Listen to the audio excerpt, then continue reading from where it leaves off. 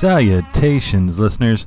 You are listening to another episode of the Dr. Jazz Podcast, and I'm your host, Nathan Holloway, your doctor for jazz.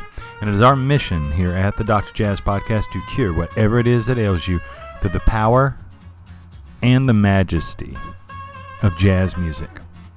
Now, I'm very excited to be back for this episode because what we're doing is a huge deep dive. We are going to specifically be targeting the years 1923 and 1924. And I cannot take full credit for this because it is not my idea. You know, I'm a fair person. I believe in giving credit where credit is due. The idea and the impetus for this particular show that we are calling The Moment Before the Explosion was actually conceived through a book by author Ted Gioia called How to Listen to Jazz. And he talked about how he, for 2 full weeks, listened to like Wilbur Sweatman and all these folks before listening to Louis Armstrong to truly appreciate the revolutionary sounds and solos of the great Louis Armstrong. And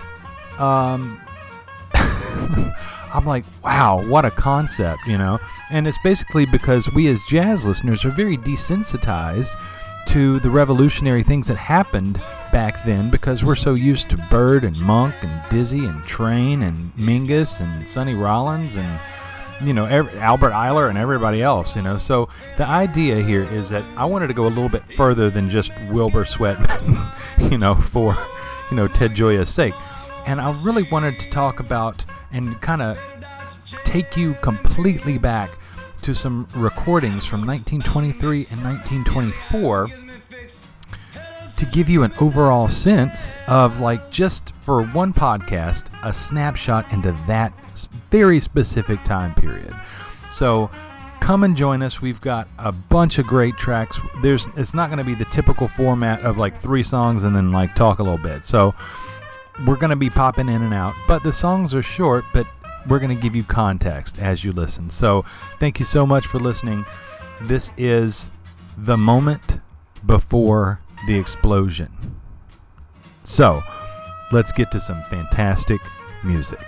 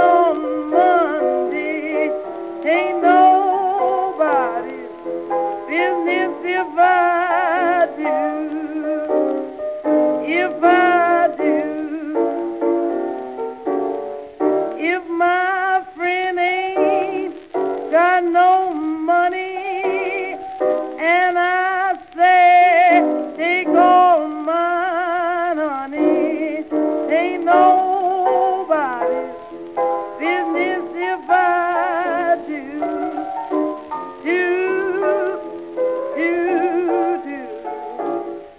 If I give him my last nickel and it leaves me in a pickup, ain't nobody's business if I do. If I do, say I'd rather my man would hit me than to jump right up and quitting me. Ain't nobody's business if I do.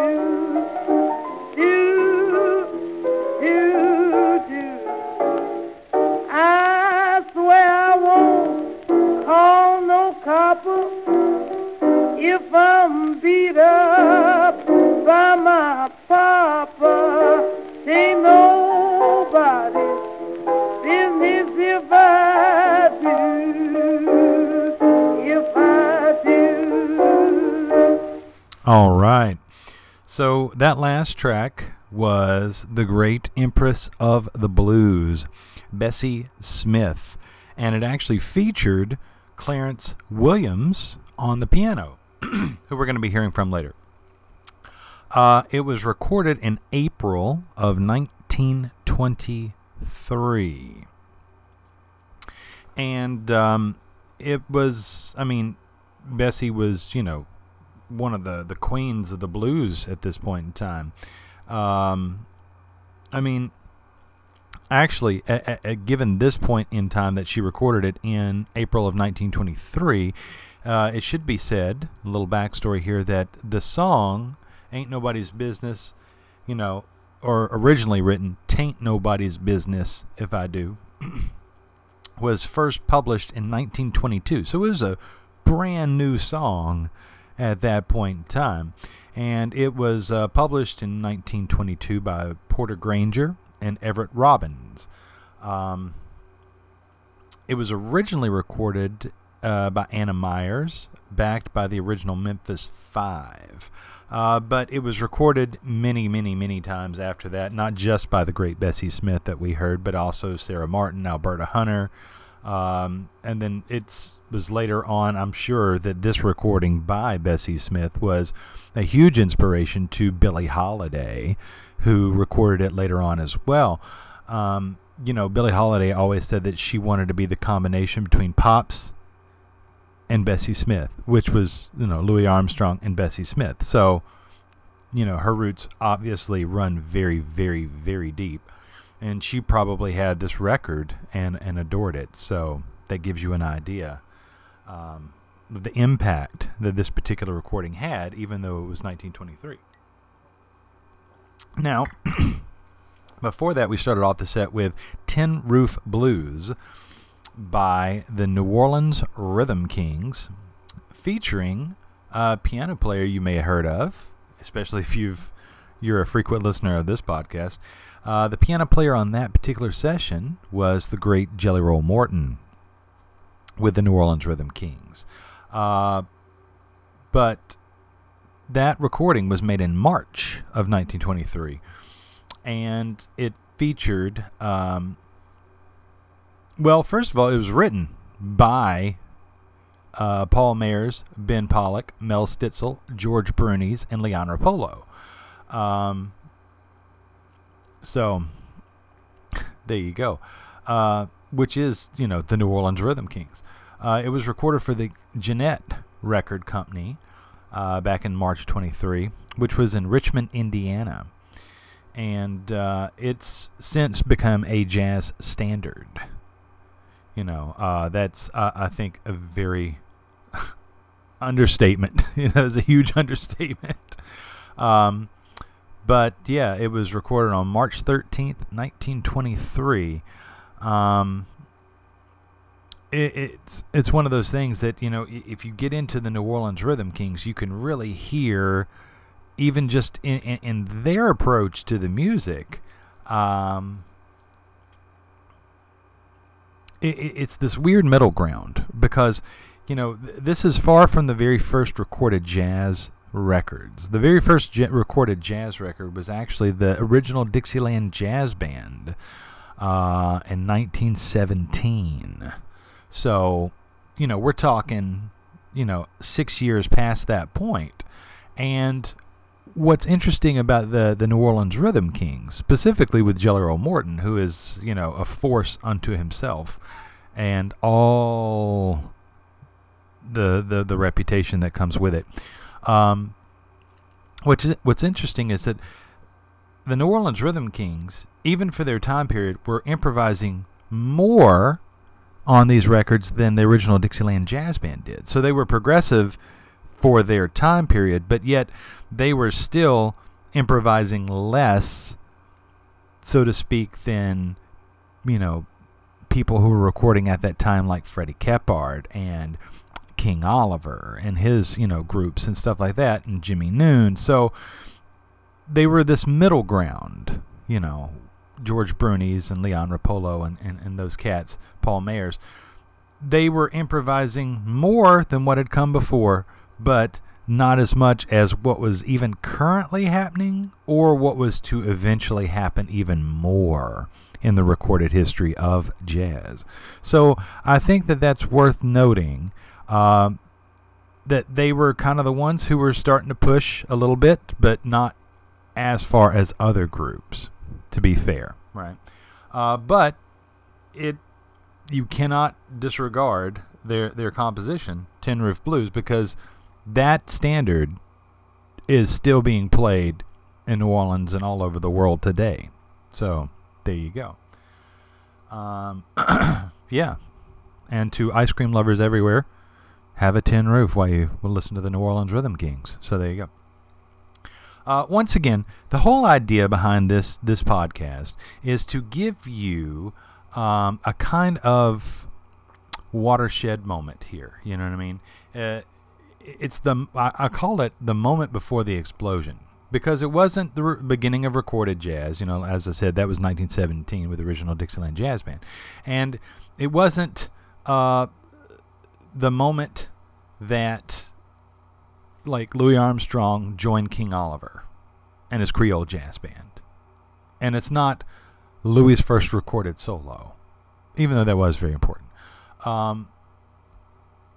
What we're here to do is we're going to give you the lead up in a very condensed podcast. We are going to give you the lead up to what was to be the very first recordings of Louis Armstrong's Hot Five. Now, you may roll your eyes and at that and stuff, but the idea is that that's super important. But we are, and I'm guilty of it as well, we are very desensitized, right? So that being said, this whole podcast is to give you some explanation, some background, some context, and to give you what Ted Gioia did for 2 weeks, but in one podcast. So, no, this podcast will not be 2 weeks. I don't have near the amount of coffee for that. So, but as we talk through it, keep in mind everything that's going on. We're talking about the beginning of the Roaring 20s.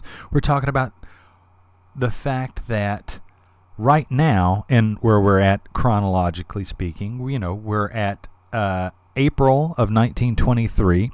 Warren G. Harding, Warren G., is president of the United States, and he was not that great of a president. He was known for his shady backdoor deals and shit like that. But the point is that you had that going on, and we were also, a few years into the whole Prohibition Act.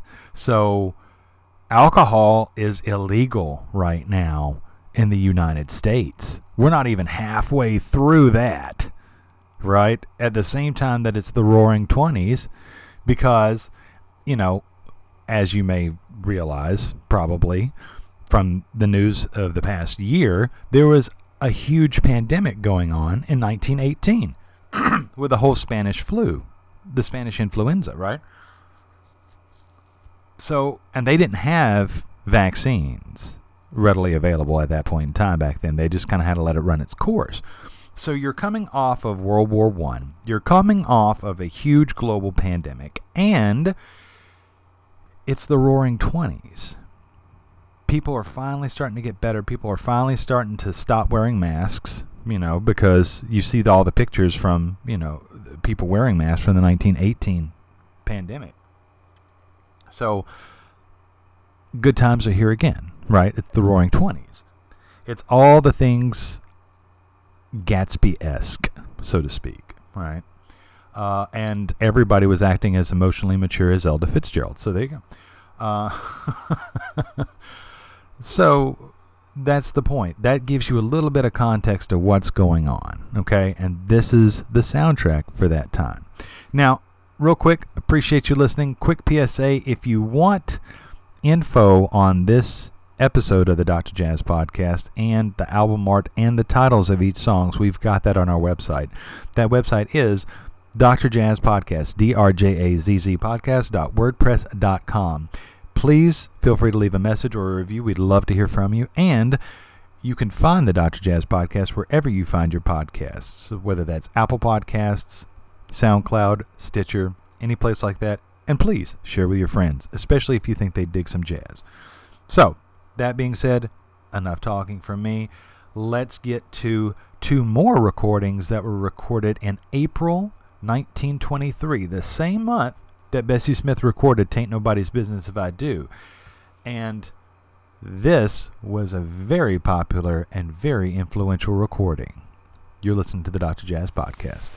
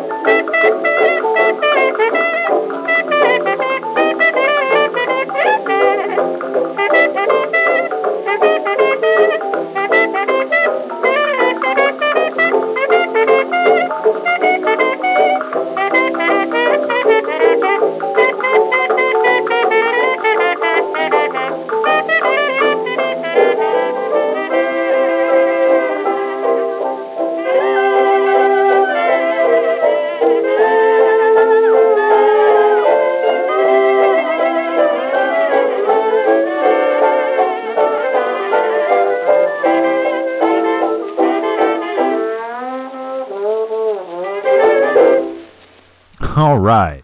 So, two excellent recordings from 1923. Both recorded in April of 1923, and in fact, actually at the exact same session. That was none other than the legendary, wait for it, dairy, King Oliver's Creole Jazz Band from 1923. Those are like the primo recordings from King Oliver, right? Okay, so it's interesting to note that King Oliver was a master, what they like to call, a freak back then, right? And it's not like freak now, you know what I mean? But back then, it means that you use all these different things on your instrument to create different sounds. And while that sounds primitive, keep in mind we're talking it's the early 1920s, right?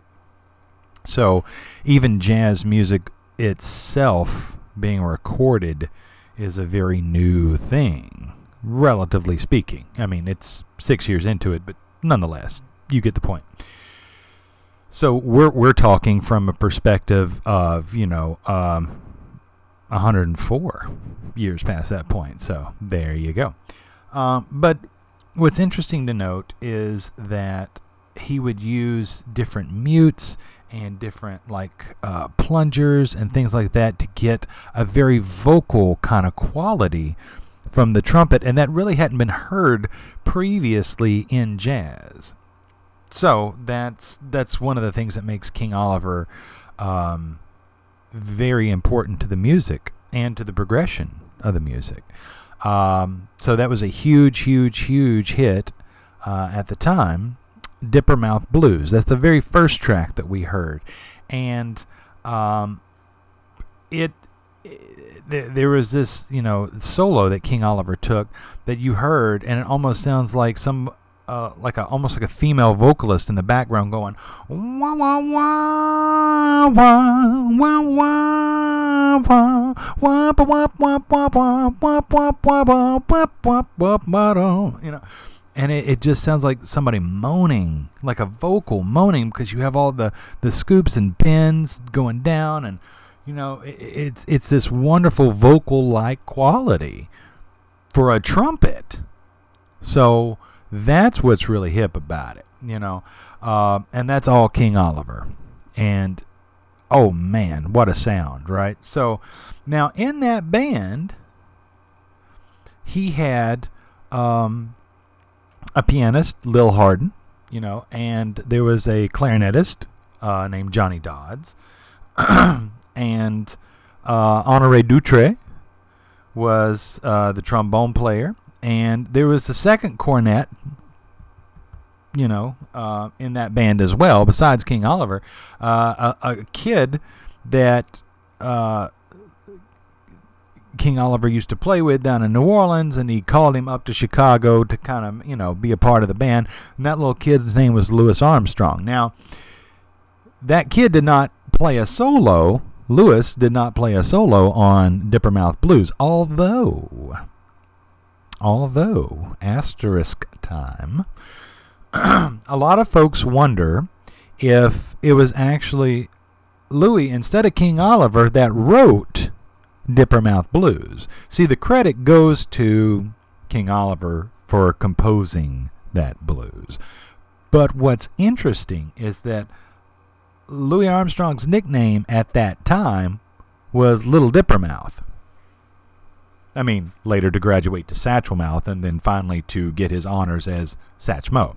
But I think it's interesting to point that people historically, jazz historians have to kind of piece the pieces together. So they wonder if it was actually Louis who wrote that tune, because it's called Dipper Mouth Blues, as opposed to say like blues by Dipper Mouth. Do you see what I'm saying? So people wonder if it was actually Louis who wrote that instead of King Oliver. So there's your question for the day. But regardless, King Oliver absolutely blows his ass off on that solo. And there ain't no change in that because the proof's in the recording. Now, it should also be said that the following track that we heard, Chimes Blues, was actually Louis Armstrong's very first recorded solo. So what you heard was, obviously it's called Chimes Blues because the piano, Lil Hardin, was playing these chime-like fingers. Ding, ding, ding, dong. Ding, ding, ding, dong. Ding, ding, dong, dong. Like you would chimes, right? And it was voiced in a way that sounds like chimes. So that was a cool musical effect as well. You know, they were really thinking outside the box for what they had to work with back then, you know. But what was really neat about it is that once the ear gravitates to, at that point in time, going, hey, that's a pretty cool effect. That sounds like chimes, but it's a piano. Then Louis comes in with his solo.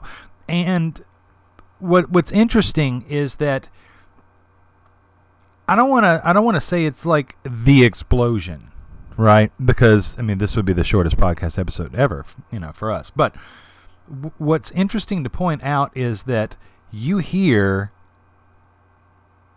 all the potential of an artistic statement, even in Louis's first recorded solo. I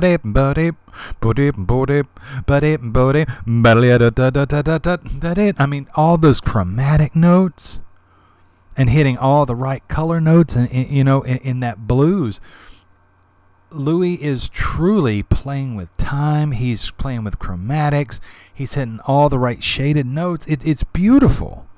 And it's really a stroke of genius because you're going to hear throughout the rest of this podcast many other musics. And don't get me wrong, not all of them are bad. I didn't potentially program this to be a bad episode. There are sparks of great creative geniuses at work, and later will flourish, and we'll talk about those as we go too.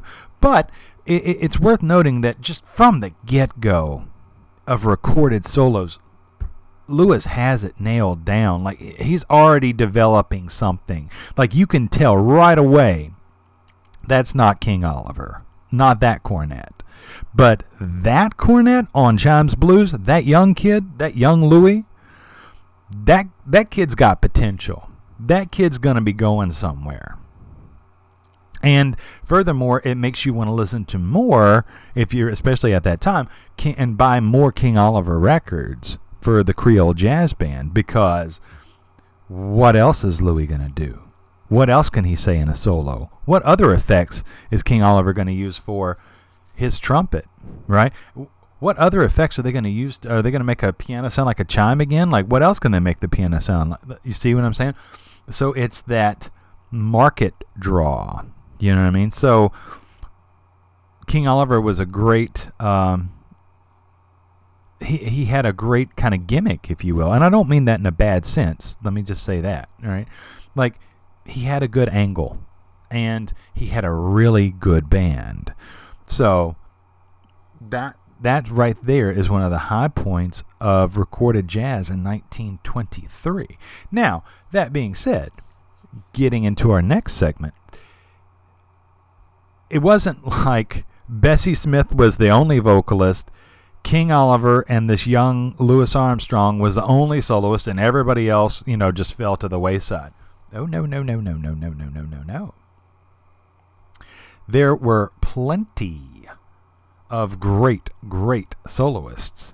So what we're going to do is I'm going to give you 3 tracks in this next set, and it's going to feature 2 really great soloists that were not brass players, because right now what we've talked about is predominantly vocalists in Bessie Smith and brass players, specifically cornet players in King Oliver and Louis Armstrong. But this was not brass players who ruled the roost. There were some really killing reed players, and that's what you're going to hear next.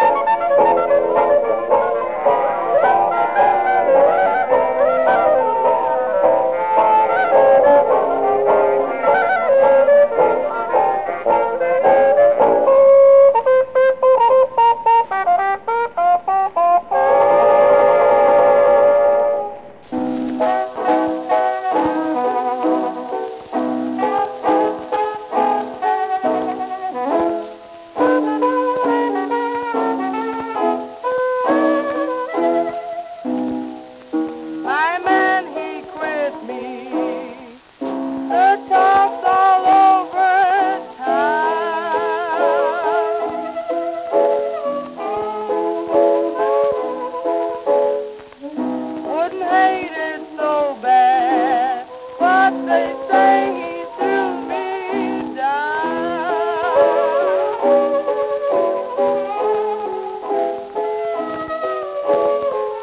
I guess I've had my fun. It seems as if I've done.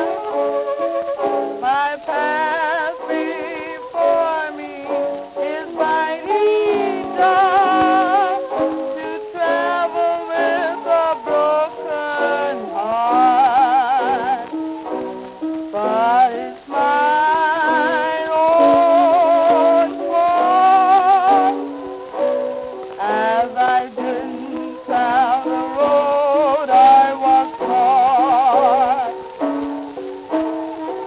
My mother told me, my brother told me too.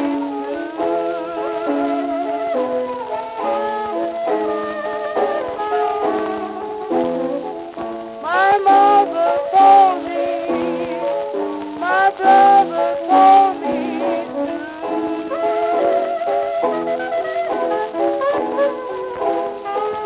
If you trust these men, they'll be the wreck of you.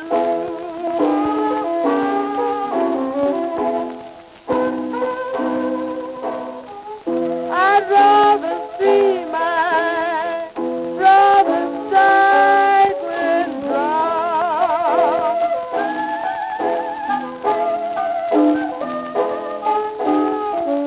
I'd rather see my brother's chagrin drop than to see my daddy packed up his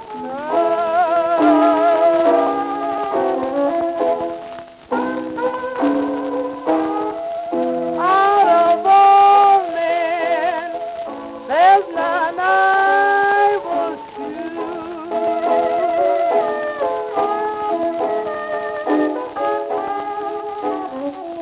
Out of all men, there's none I will choose.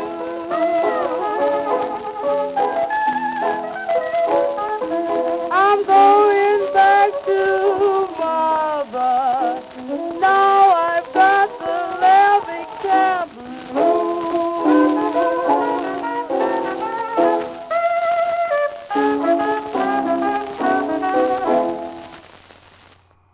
Yes, sir. Alrighty. So we had a 3-part woodwind feature. There you go. Specifically featuring 2 great clarinetists at that time. So we started off the set with Wildcat Blues, which was by Clarence Williams. You remember? Keeping everything connected here. He was the same piano player that was backing Bessie Smith with Tain't Nobody's Business If I Do, right?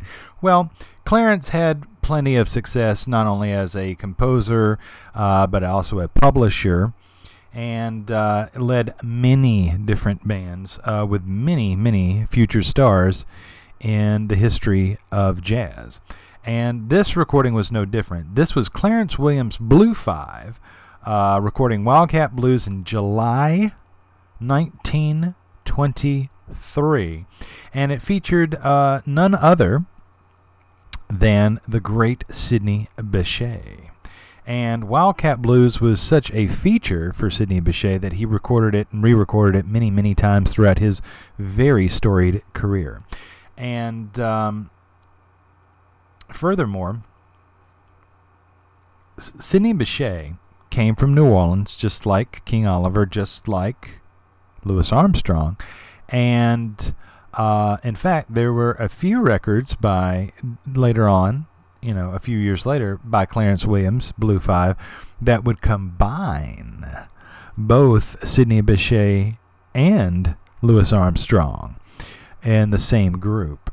And I really think, in my heart of hearts, and I'm biased, don't get me wrong, I absolutely adore Louis Armstrong. In fact, he's the whole impetus behind this podcast.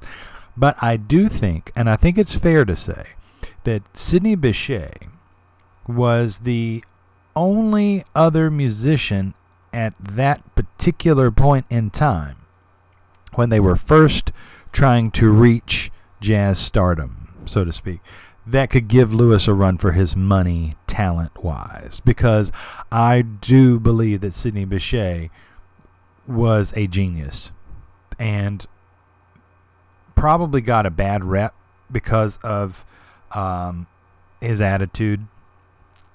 And we could talk about that a little bit more. But I don't want to eclipse the second track that we just heard in that set, which was Play That Thing. And it was probably, I don't know this documented for sure, but my guess is, seeing the proximity, that Play That Thing that was in the middle of that set was recorded in September of 23, where Dippermouth Blues was recorded just a few months prior in April of 1923 by King Oliver's Creole Jazz Band. Now, if you'll remember, at the end of King Oliver's wah-wah solo on the cornet, you heard somebody on the record go, "Oh, play that thing." And there's no doubt that somebody says, well, why don't we call this tune Play That Thing? Probably just how it happened, But Play That Thing was recorded by Ollie Powers' Harmony Syncopators, because they like to really cram as many words as possible for a band name back then. But Ollie Powers' Harmony Syncopators featured the great clarinetist Jimmy Noon. Now, Jimmy Noon recorded plenty with like Kid Ory, and he was a force in his own right. He recorded with Freddie Keppard. But what's really important to know is that Jimmy Noon went to Chicago, just like King Oliver did, taking that New Orleans sound of that New Orleans style jazz, bringing it up to Chicago, right, to expand it. And a young little itty bitty kid at the time heard records of Jimmy Noon, and then went, as he got into high school, maybe, junior high, went to go hear, kind of snuck out at night, went to go hear Jimmy Noon and to play, and was like completely dumbfounded, you know what I mean? Because he was playing that exact same clarinet, that exact same instrument, the clarinet, that Jimmy Noon was playing, but he didn't sound like Jimmy Noon, and he wanted to make sure that he was able to sound as good as Jimmy Noon one day if he practiced hard enough. And that kid, no doubt, was Benny Goodman, the quote-unquote king of swing. And it's no doubt, piecing the two together, really, that when you emulate and you put genius on the correct pedestal that it deserves to be on, like Jimmy Noon, that it just seems like a no-brainer that it would be Benny's band that integrated black and white musicians together. Because when he wanted to grow up, he wanted to be as good as Jimmy Noon, who was a black clarinetist. Right? So you want the best of the best. You don't want a band of the best white cats you can find, right? So, let's give credit where credit's due. Jimmy Noon is an incredible musician. And his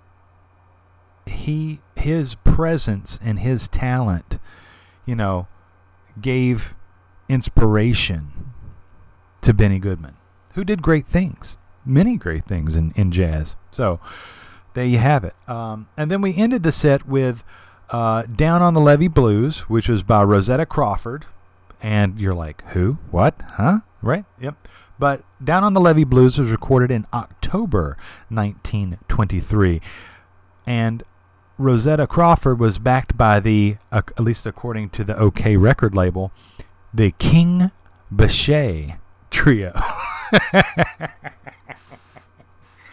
Yeah, so it was no longer just Sidney Bechet; it was King Bechet. Because apparently, if you're a New Orleans jazz musician who is making records, and you got to be king. So we got King Armstrong, King Oliver, King Bechet, King Ori, what I mean, the whole 9 yards, right? So King Dodds, there you go. But yeah, it was interesting to see that on the actual OK label. But even though we bookended with 2 Bechets,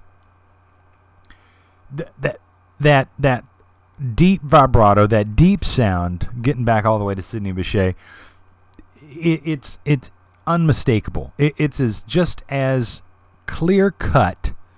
You could hear 2 to 3 seconds of Sidney Bechet holding a note, and it's just as easily and quickly identifiable as 2 to 3 seconds of Miles Davis holding a harmonium note. You just know it's him, right? To put it in context, right?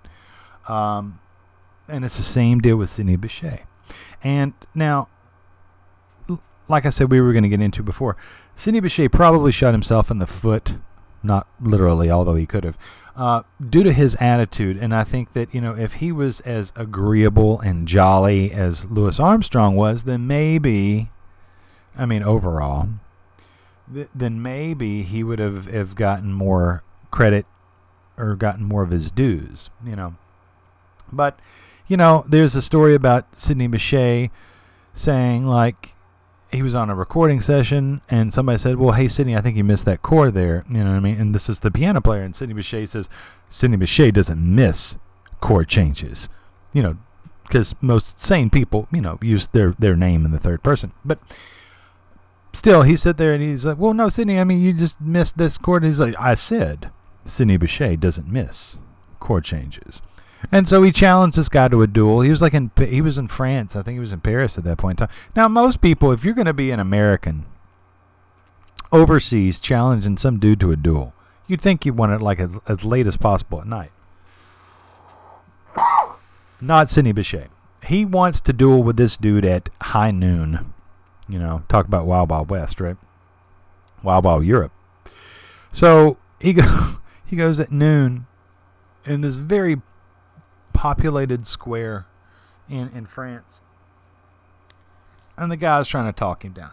Sidney, listen, man, I'm sorry, you know what I mean? You're right, you didn't miss the chord change, you know what I mean? No, it's all good. Like, we don't need to resort to violence. And he's like, take your gun and take 10 steps. So, he's literally, he is not gonna have a duel that day.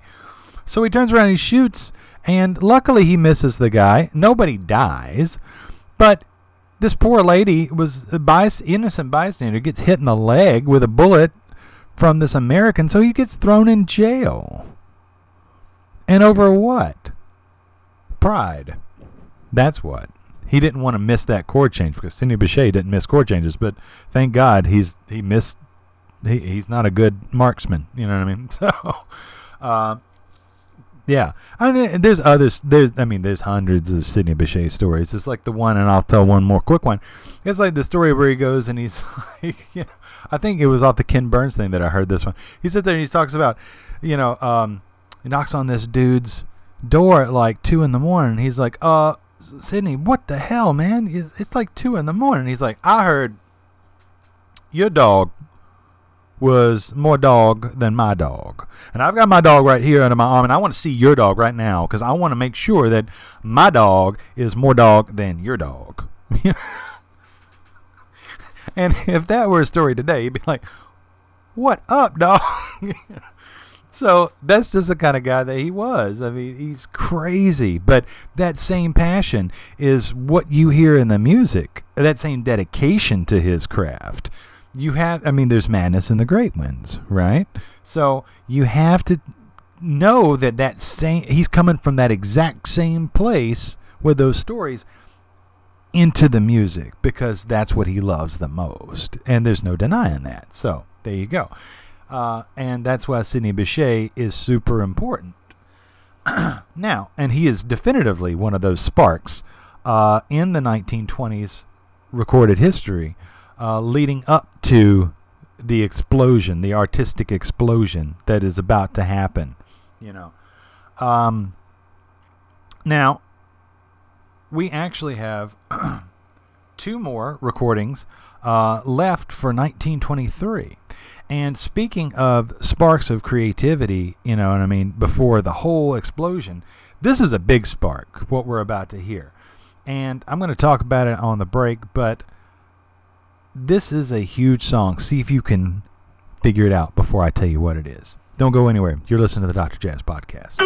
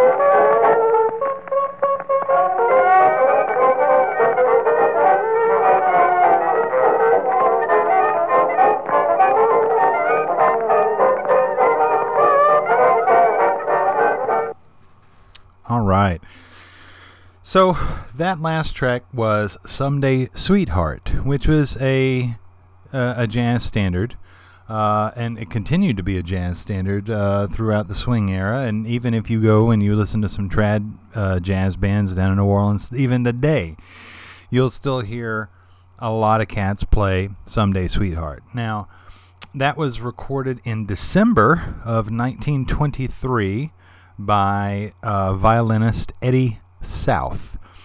And Eddie South was known as the Dark Angel of the Fiddle. Not my words, but that's, the time period back then. But he really preceded so many great jazz violin players like Stuff Smith and Stefan Grappelli and Joe Venuti, even by a few years. He did get to actually play with Django Reinhardt for a little bit, for a few sessions, even in the 30s. I don't think that you should overlook Eddie South, and sadly, I think he is one of those unsung heroes that does not get enough press or due. But you're hearing it here on the Dr. Jazz podcast. So there you have it. Now, some people say, since we're talking about figures of this era, even though it's disputed among many, many, many things, that the actual composer to "Someday Sweetheart" was actually Jelly Roll Morton. He claims that he wrote that song. Of course, he also claims that he wrote Tiger Rag, too, as an early quadrille way back in the day. So, I mean, depends on what side of that camp that you kind of want to fall in. Gunther Schuller has a lot of great arguments to actually attest to the fact that Jelly Roll Morton could not be denied that he invented jazz music, since he was the very first one to actually put it on paper. And that is actually not Buddy Bolden.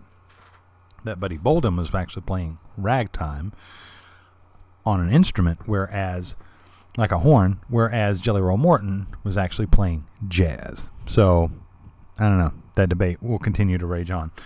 But before that, we heard Charleston, which was written by Harlem Stride master and the father of Harlem Stride piano, James P. Johnson. And it comes from a piano roll, and James P. Johnson actually crafted many of those piano rolls back in the early days. But this was a brand new hit that was recorded in October 1923. Now, the Charleston became a defining record for the Roaring Twenties. It became a dance that everybody did, and on top of that, it made its way throughout the history of the music. It was very synonymous with the Roaring Twenties, with flapper girls, with speakeasies. It was the dance to do, and on top of all that, you find people doing the Charleston all throughout movies, motion pictures. If you go to It's a Wonderful Life with Donna Reed and Jimmy Stewart, there's a scene, a dance scene, where they're doing the Charleston. If you go and you look at films like The Great Gatsby and all those retro films, right, then you'll see them doing this dance, and that's the Charleston. And I mean, that's the thing. It actually came from the pen of James P. Johnson, who is a jazz pianist, a Harlem Jazz Stride pianist. So, I mean, we could take a real deep dive into James P. Johnson, and I might do that for a future episode, because talk about people who are really unsung. He was known as the invisible pianist because he was an immense composer, an incredible piano player. He was a great teacher and a great sideman too, for loads of sessions. So yeah, I mean that might be a good deep dive too, is to just pay a spotlight to good old James P. Johnson.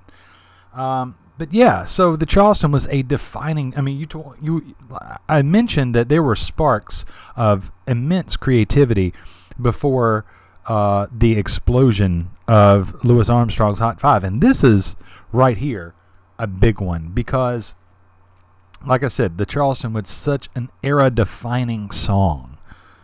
I mean, very rarely do you have an entire era that is defined in one song, right?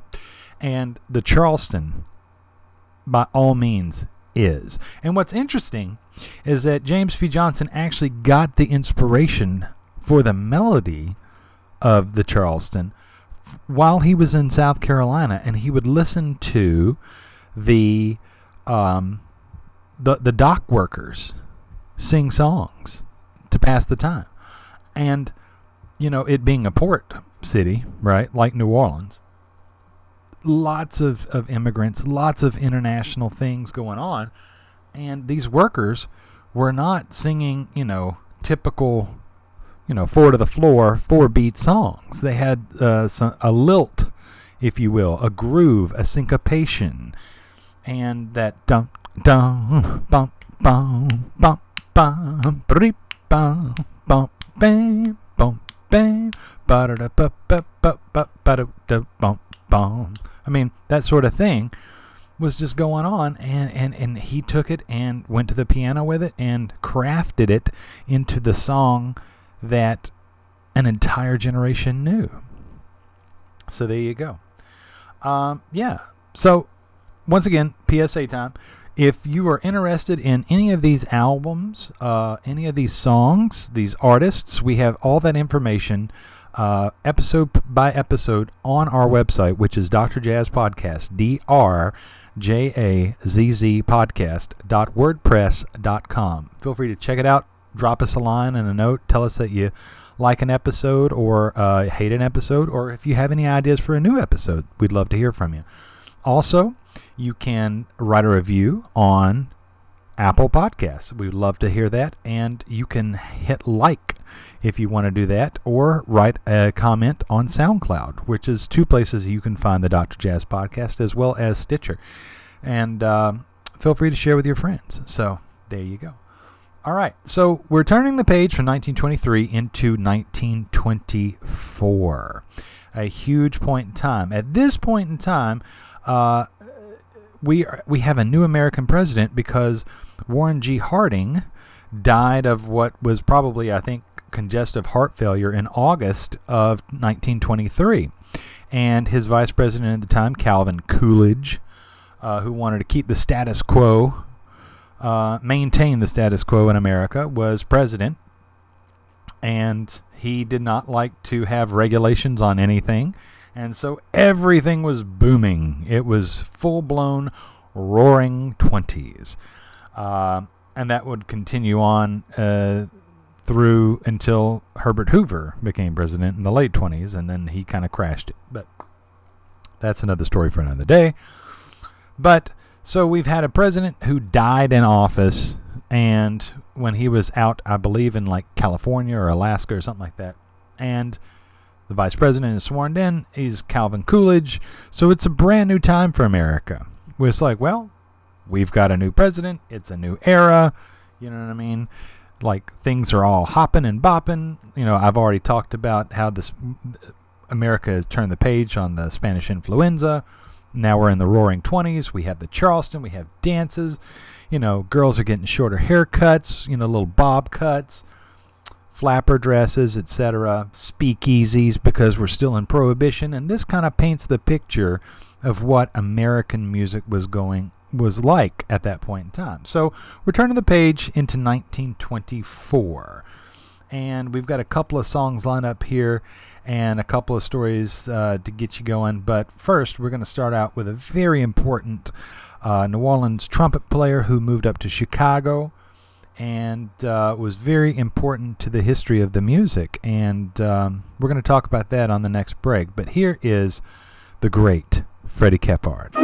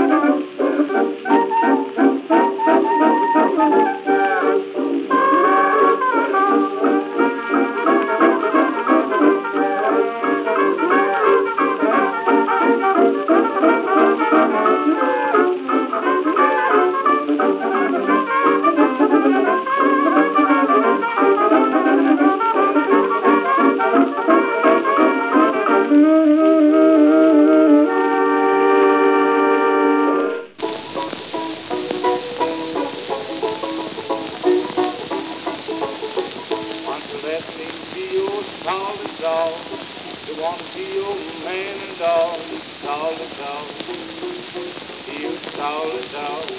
Oh, honey, babe, let me be your solid dog. You solid dog, mama, you solid dog. There's a thing but the one thing be my mind. All these women and none is mine. Solid dog, you solid dog. Why don't you let me be your solid dog? You want to be your man and dog. Solid dog, mama, you solid dog. There's a little fish, big fish swimming in the water. Come on back here, man, and give me my quarter. You solid dog. You solid dog. Why don't you let me be your solid dog? You want to be your man and dog. Solid dog. Mama, you solid dog. It's like hunting but a needle in the bed of sand. Trying to find a woman, haven't got no man. You solid dog. You solid dog. 3 barrels of your whiskey, 4 barrels of gin. There's a head to knock at home and you can't come in. You solid dog. Mama, you solid dog. Why don't you let me be your solid dog? You want to be your man and dog. Solid dog. You solid dog. Oh, honey, babe, let me be your solid dog. You solid dog. Mama, you solid dog. Says God made a woman and he made it mighty funny. Lips on her mouth is sweeter than a honey. You solid dog. You solid dog. Why don't you let me be your solid dog? You want to be your man and dog. You solid dog. Mama, you solid dog. Now who in the ham and the town foundation putting them cities on my plantation? You solid dog. You solid dog. Why don't you let me be your solid dog? You want to be your man and dog. You solid dog. Mama, you solid dog. Now the tears I ever been in my life. Uncle Button like the cotton bean kissing his wife. You solid dog. You solid dog. Now if this was a coffee pot and that was a sprout, I'll be the waiting boy to pour the coffee out. You solid dog. I'm so solid dog.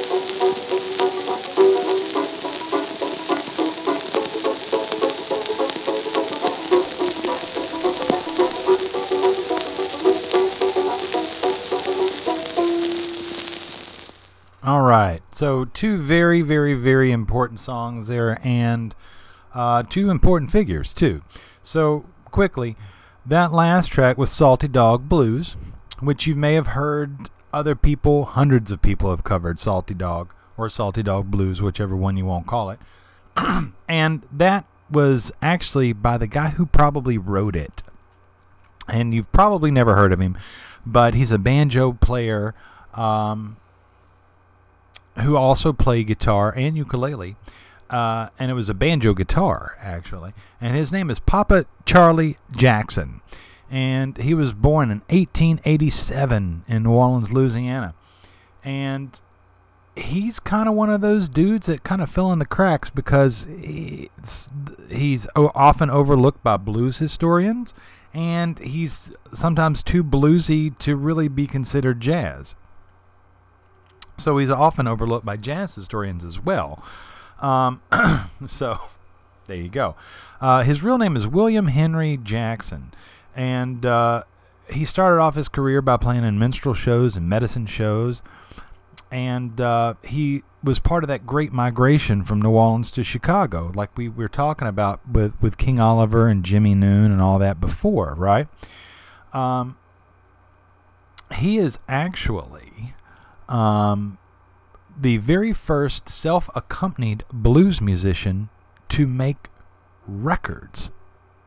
So before, like, Charlie Patton, before Blind Lemon Jefferson, before Robert Johnson, there was Papa Charlie Jackson. And he's also one of the first musicians of what they call the hokum genre of music. Now, what is hokum? Well, that's the kind of music that was often bluesy, but also uses comedic lines, you know what I mean? And sometimes, you know, falling under the umbrella of hokum music, there's usually sexually suggestive lyrics, and we call those blue lyrics, if you will. And usually there's a lot of rhythm to these songs. So he either wrote or was the very first to record several songs that became standards, like Salty Dog and All I Want Is a Spoonful. So there you go. But he also recorded Shake That Thing. And so many people have covered Shake That Thing. So there you go. But what's really interesting is that this was recorded in January of 1924. Crazy. But January of 1924. And he played with everybody. He played with Ma Rainey. He played with Blind Blake, Ida Cox, Hattie McDaniel, Johnny Dodds, who was on those King Oliver sides. He was the clarinet player on those King Oliver sides with an early Louis Armstrong, right? And don't forget that name, Johnny Dodds. Super important, right? But he also played with Freddie Kephart, who is an immense important figure in the whole history of New Orleans musicians going up to Chicago. And Freddie Kephart is actually who we heard from first in that set. So we heard Mournful Man by Cook's Dreamland Orchestra, recorded in January 1924 as well, and that featured Freddie Kephart on the cornet and Jimmy Noon on the clarinet, as well as Joe Poston on the alto sax, Jerome Pasquale on the tenor sax, Jimmy Bell on the violin, Antonio Spaulding on the piano, Stan Wilson on the banjo, Bill Newton on the tuba, and Burt Green on the drums. And it was recorded for the Jeanette Records in Richmond, Indiana, January 21st, 1924.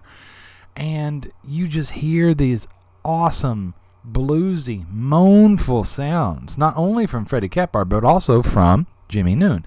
Now, here's the thing to understand about Freddie Kephart. Freddie Kephart had the opportunity to be the very first recorded jazz artist, to record the very first jazz record. He turned it down. The reason he turned it down was because he was so petrified that people were going to listen to those records and copy his licks, that there'd be hundreds of Freddie Kephart copycats out there. Well, he wasn't wrong. I mean, you think about how many jazz musicians copy Charlie Parker licks, Miles Davis licks, you know what I'm saying? Certain piano figures from like Earl Hines, right? I mean, come on. He wasn't wrong, but there was no stopping it. You know what I mean? And it got to the point where he finally he said, no, I'm not going to do it.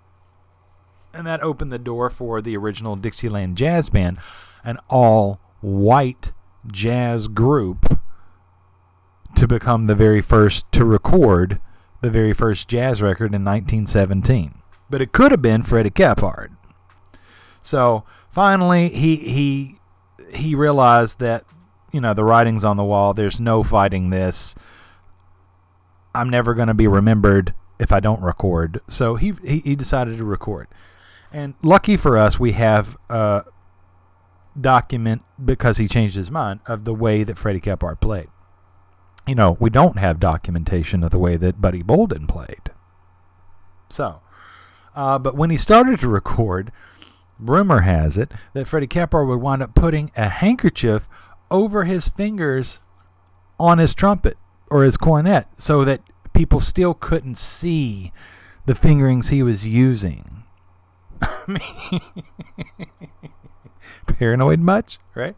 So, a good thing he didn't play trombone. He would have just been, completely shit out of luck. But that's, that's kind of the deal with Freddie Kephart. But he is so important because this is the lineage. I mean, you literally go from you go from Buddy Bolden to Bunk Johnson to Freddie Kephart to King Oliver to Louis Armstrong. That's the lineage. So I think that's important to realize as we're talking about, this whole thing chronologically speaking, the moment before the explosion, which is our, focus on this episode of the podcast. So, but more than anything, hopefully you're starting to get a realization of just how much blues and jazz there is out there, with little sparks of great creativity from Sidney Bechet and Clarence Williams and Bessie Smith and James P. Johnson, but there's nothing that's really super duper explosive, The closest thing that we've probably came to super explosive so far was either King Oliver's use of mutes and the wah-wah effects, Louis Armstrong having great potential from his very first recorded solo from Chimes Blues, Sidney Bechet's very distinctive tone and approach to improvisation on the clarinet, and James B. Johnson's Charleston composition.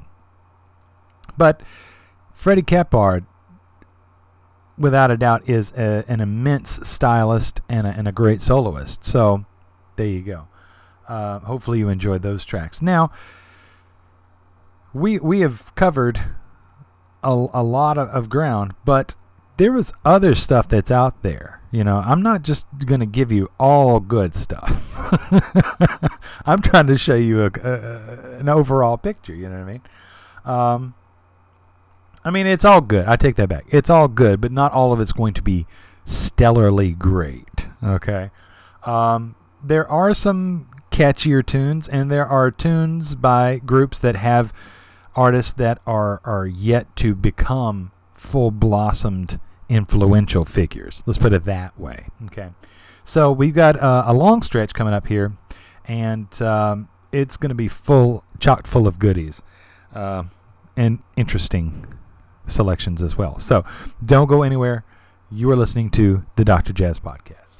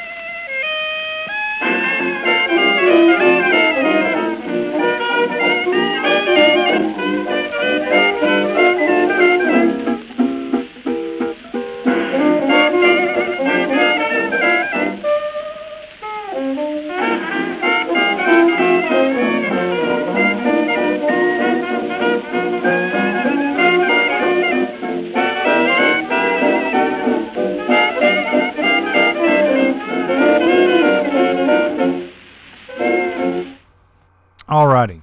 So 3 really interesting tracks right there, right? So we started off the set with a track called It's the Blues by the Jean Golket Orchestra, recorded on March 27th, 1924. And in that group we heard Fred Fuzzy Farrar, Ray Lodwig, and Tex Brewster on the trumpets, Bill Rank and none other than Tommy Dorsey on the trombone, Stanley Doc Riker and Jimmy Dorsey on clarinets and alto saxophones, Don Murray on the clarinet and tenor saxophone, the great Joe Venuti, who I just mentioned earlier, on violin, Dewey Bergman and Paul Mertz on pianos, Howard Howdy Quicksell on the banjo, Irish Henry on the bass, and Charles Horvath on the drums. Now, it's worth noting that the Jean Golket Orchestra was eventually going to be home for many up-and-coming jazz stars, including Artie Shaw later on, Frankie Trumbauer, Eddie Lang, Bill Chalice as an arranger, as well as a trumpet player named Bix Beiderbecke. Now, that particular track didn't have Bix, but that is worth noting that all those stars came through the Jean Golket Orchestra.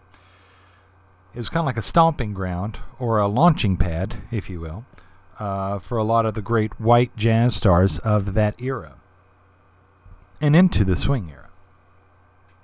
Now, after that, we heard a track called Mamanita, which is a solo piano piece recorded in April of 1924 by none other than the great Jelly Roll Morton, who was not only playing it, but he wrote it. And if it sounds out of character from most of the other music that you've heard, well, you're on to something. Because that kind of habanera rhythm mixed with the ragtime syncopations and other, it's not exactly ragtime, it's ragtime-esque, but that was kind of like the early stages of jazz syncopations. That's Jelly Roll. He said that all authentic jazz had to have a quote-unquote Spanish tinge to it. And that if you were playing real jazz, you were playing Jelly Roll. And if you were playing real jazz, it had to have that Spanish tinge. So, there's quite a host of tunes that he wrote with that kind of flavor. Creepy Feeling, Mamanita that we just heard, of course. The Crave is a very popular one. But they're fantastic little pieces, you know what I mean? And he didn't just make it up off the top of his head. There were actual improvisation sections in all of these, but they were through composed pieces with like A, B, and C sections, you know. But it should be worth noting that Jelly Roll's importance is that he actually put everything to paper so that it could be recreated. And, of course, he is infamously known as the guy who said that he himself invented jazz music.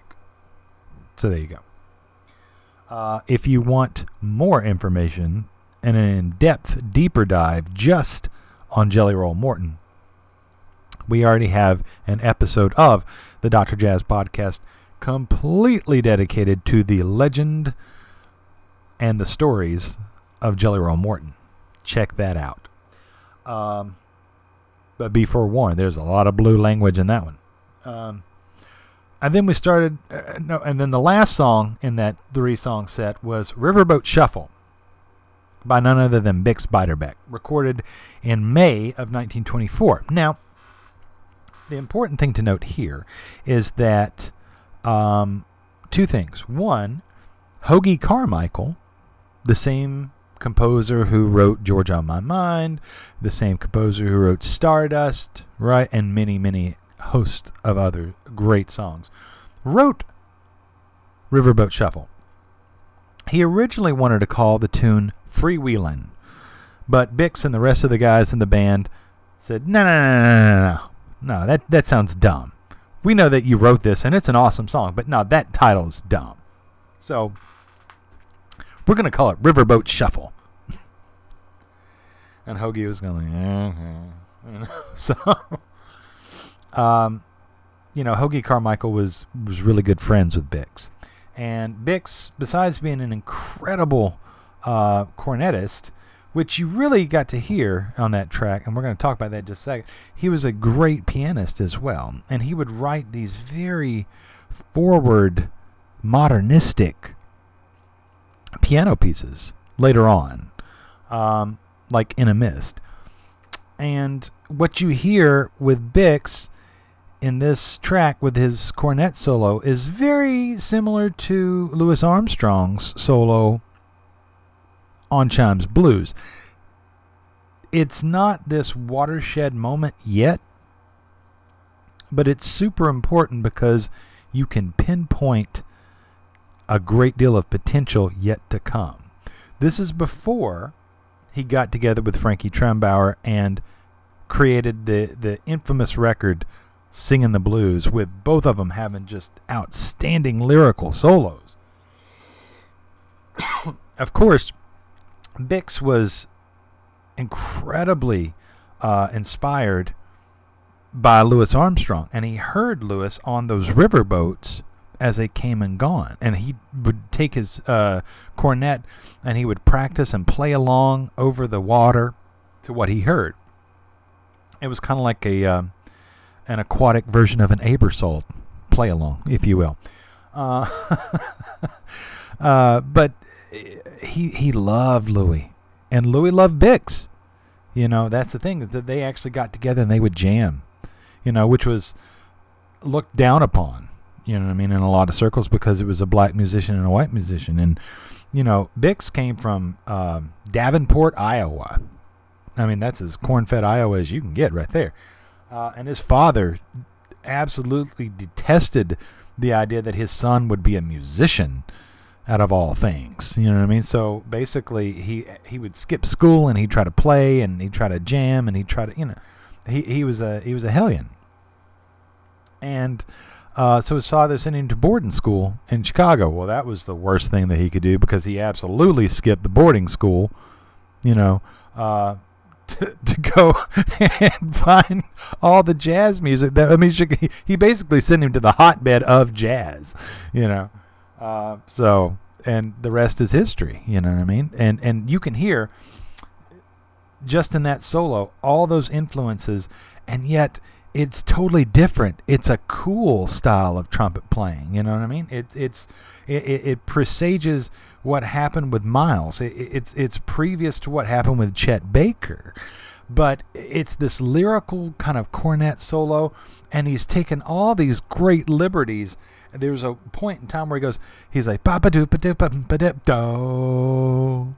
He just holds this note out like time and space just paused for a minute, and then he goes right back into it. So super potential to come. And that both of those actually, Jelly Roll Morton and Bix Beiderbecke, were two very important flashes, sparks of creativity that we've talked about previously in this, this explosion that was about to happen in real artistry and real, just the awesomeness that was about to come. Because basically when the Hot Fives came with Louis Armstrong, it was like this sonic boom. Everybody was in its path, and everybody was affected one way or the other. And it raised the bar for so many of these cats that we've heard of to to really dig deeper and to record even better things. So Bix said, okay, well, my strong point is lyricism, so I'm going to, continue to make lyrical solos, but I'm going to even make them more lyrical. And we're the beneficiaries as jazz listeners, because later on down the line, there was Singing the Blues with Frankie Trembauer, and there was his solos with the Paul Whiteman Orchestra. And then with Jelly Roll, there was the Red Hot Peppers and all of those sides. And he dug in even further. And James P. Johnson, dug in further. And, and all these guys, Sidney Bechet, there you go. Yeah. And in fact, James P. Johnson, the father of Harlem Stride Piano, he took on a young student and taught him very, very, very, very, very, very well. And that's who we're going to hear from next, is actually his former student in one of his earliest recordings. But I'm not going to tell you just who that is yet. You're going to have to keep listening. You're listening to the Dr. Jazz Podcast. Stay tuned.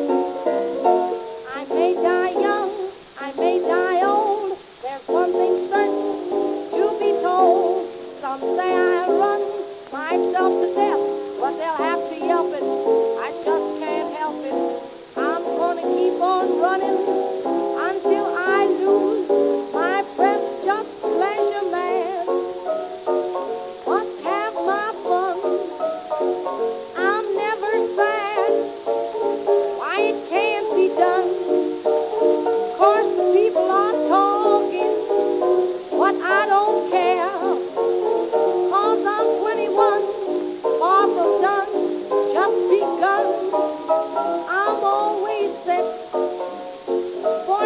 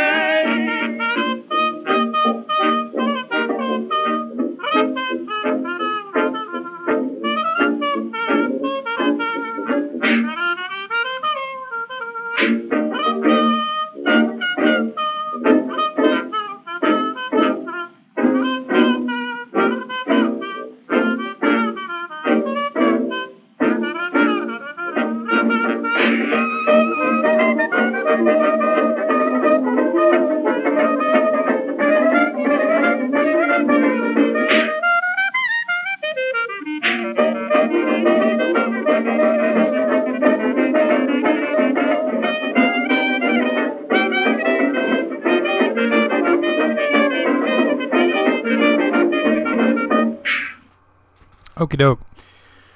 So that last track was a tune called Battleship Kate, and it was by Wilbur Sweatman's Brownies, recorded in October 1924. Now, Wilbur Sweatman was the clarinetist that you heard on that track. And if it sounds kind of hokey, you're probably not too far from the truth. You see, Wilbur Sweatman was actually born in February, so early 1882. That's right, 1882. By the time he was a teenager, he was already going on tour with circus bands. First with Professor Clark Smith's Pickaninny Band from Kansas City, and then with the P.G. Lowry Band. And then by 1901, Wilbur Sweatman had actually become the youngest orchestra leader in America by fronting the Forepaw and Sells Circus Band. He also played briefly with the bands of W.C. Handy and Mahara's Minstrels before organizing his own dance band in Minneapolis by late 1902. So we did all of that in about 2 years span.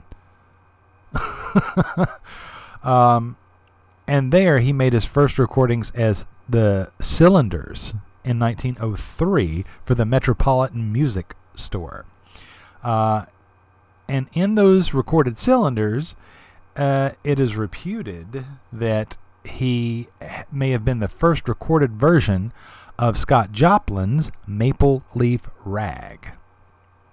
But no one knows for sure because there's no copies to be found. So it's all just kind of, rumors.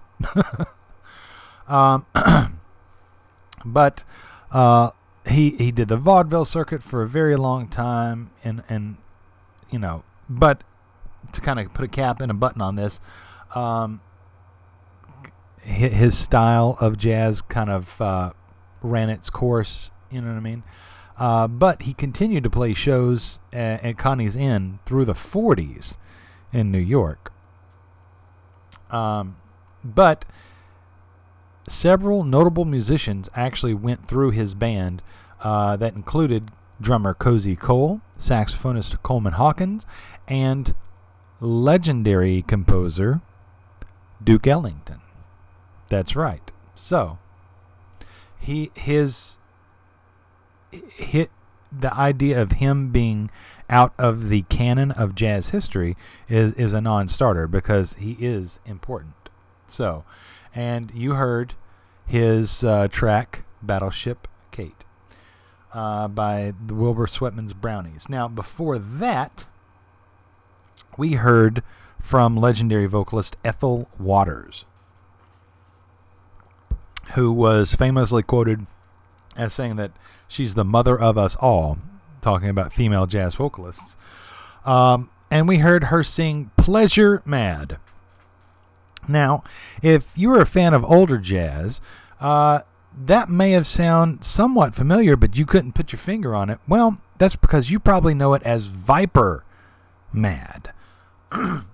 And she recorded it in August of 1924, but what's interesting to note is that Viper Mad, a.k.a. Pleasure Mad, was written by Sidney Bechet. And apparently, when it was written, a lot of companies, recording companies, did not want it projected out there, glamorized, a song about marijuana, reefer, vipers, right? Because vipers were people who smoked marijuana. So basically, Ethel Waters was the good girl, who made a whole shit ton of recordings. And she was not like Bessie Smith, who is like a much more bombastic, bluesy, wailing kind of a vocalist who was not afraid to do sexually suggestive songs like Put a Little Sugar in My Bowl, Tain't Nobody's Business If I Do, Take Me on a Buggy Ride, You Make My Love Come Down. You get the idea. Well, Ethel would never sing stuff like that. She might have a song that would have a splash or a sprinkle of innuendo, like He's My Handyman, just so you know. So she said, sure, I'll sing Pleasure Mad. But here's the backlash. Here's the crazy part. This is the roaring 20s, y'all. So in what crazy world do you think that not singing about marijuana was okay, but you're going to sing about being pleasure mad? So yeah, suggestive, sexually charged lyrics like Pleasure Mad, not having a good time, like, hey, let's all go out and have a good time. No, nay. They're talking, people took that as sexual. So whether she liked it or not, good girl Ethel Waters wound up having a hit with Pleasure Mad because they were like, hey, we can't smoke weed, but let's have a lot of sex. So that's what was kind of the funny part about this, right? And there you go. But eventually they caved, the record companies that is, and it became Viper Mad all over again. And there was a fantastic recording of that with Sidney Bechet playing it. And who was the vocalist? O'Neill Spencer. That's who it was. Yeah. O'Neill Spencer actually sang the lyrics, which is like, wrap your chops around this stick of tea, blow this gate, and come get high with me. Right? And and that's the version that you hear on most Sidney Bechet compilations. Both are great, but I just think it's kind of funny when the lady who's trying to be good girl actually underhandedly has a sexually charged song. So there you go. And then we started off the set with West Indies Blues by the Jamaica Jazzers, recorded in May 1924. And I said before this set began that the piano player for the Jamaica Jazzers was actually a young protege and student of the great James P. Johnson. And that would be none other than the great Fats Waller. That's right. Fats Waller was part of the Jamaica Jazzers that recorded West Indies Blues for that first song in the set that you just heard. Now, he was such a quick study, and he learned so quickly that there was a point in time that he was the youngest, and Willie the Lion Smith said, Jimmy, I think the boys got it. I think we're in trouble. I think we're a trio. And that's because if you've ever heard Willie the Lion speak, it's kind of like listening to Groucho Marx talk. But what was interesting is that probably out of the three of them, who were known as the three gods of the Harlem Stride piano, being James P. Johnson, Willie the Lion Smith, and Fats Waller, Fats probably had the most success as being an entertainer and an incredible composer. I mean, talk about that kid's got potential. Yeah, that kid's got potential. He's about to write Ain't Misbehavin', I Got a Feeling I'm Falling, Honeysuckle Rose. I mean, all these great tunes. I mean, there's literally hundreds. And in fact, Louis Armstrong later on for Columbia Records would dedicate an entire album to the music of Fats Waller because he's that important. And just tons of great songs. The Joint is Jumpin', that's another good one. Blue Turning Gray Over You. Black and Blue was such a racially charged song. That's an important song. I mean, yeah, tons of great compositions. So we talk about throughout this podcast major sparks of creativity that eventually ignite the explosion of sonic artistry to come, right? Fats Waller is one of them. Now, you didn't really hear a lot of that in that track, but he's out there, he's recording, he's making a name for himself, and he's studying at the feet of one of the greatest if not the greatest, Harlem Stride pianist at the time, James P. Johnson, who just wrote a year before the era-defining song in Charleston. So put all that together, and that's why you have great potential for Fats Waller in about just a few years. So that's the set there. All right, now this next set has got quite an interesting pairing, so just kind of go with it. All right, thank you so much for listening. Hope you're enjoying this podcast. If you need to pause and take a bathroom break or grab yourself another drink, coffee, snack, whatever, do so, but make sure you come back because we've got some awesome stuff planned for you. You're listening to the Dr. Jazz Podcast.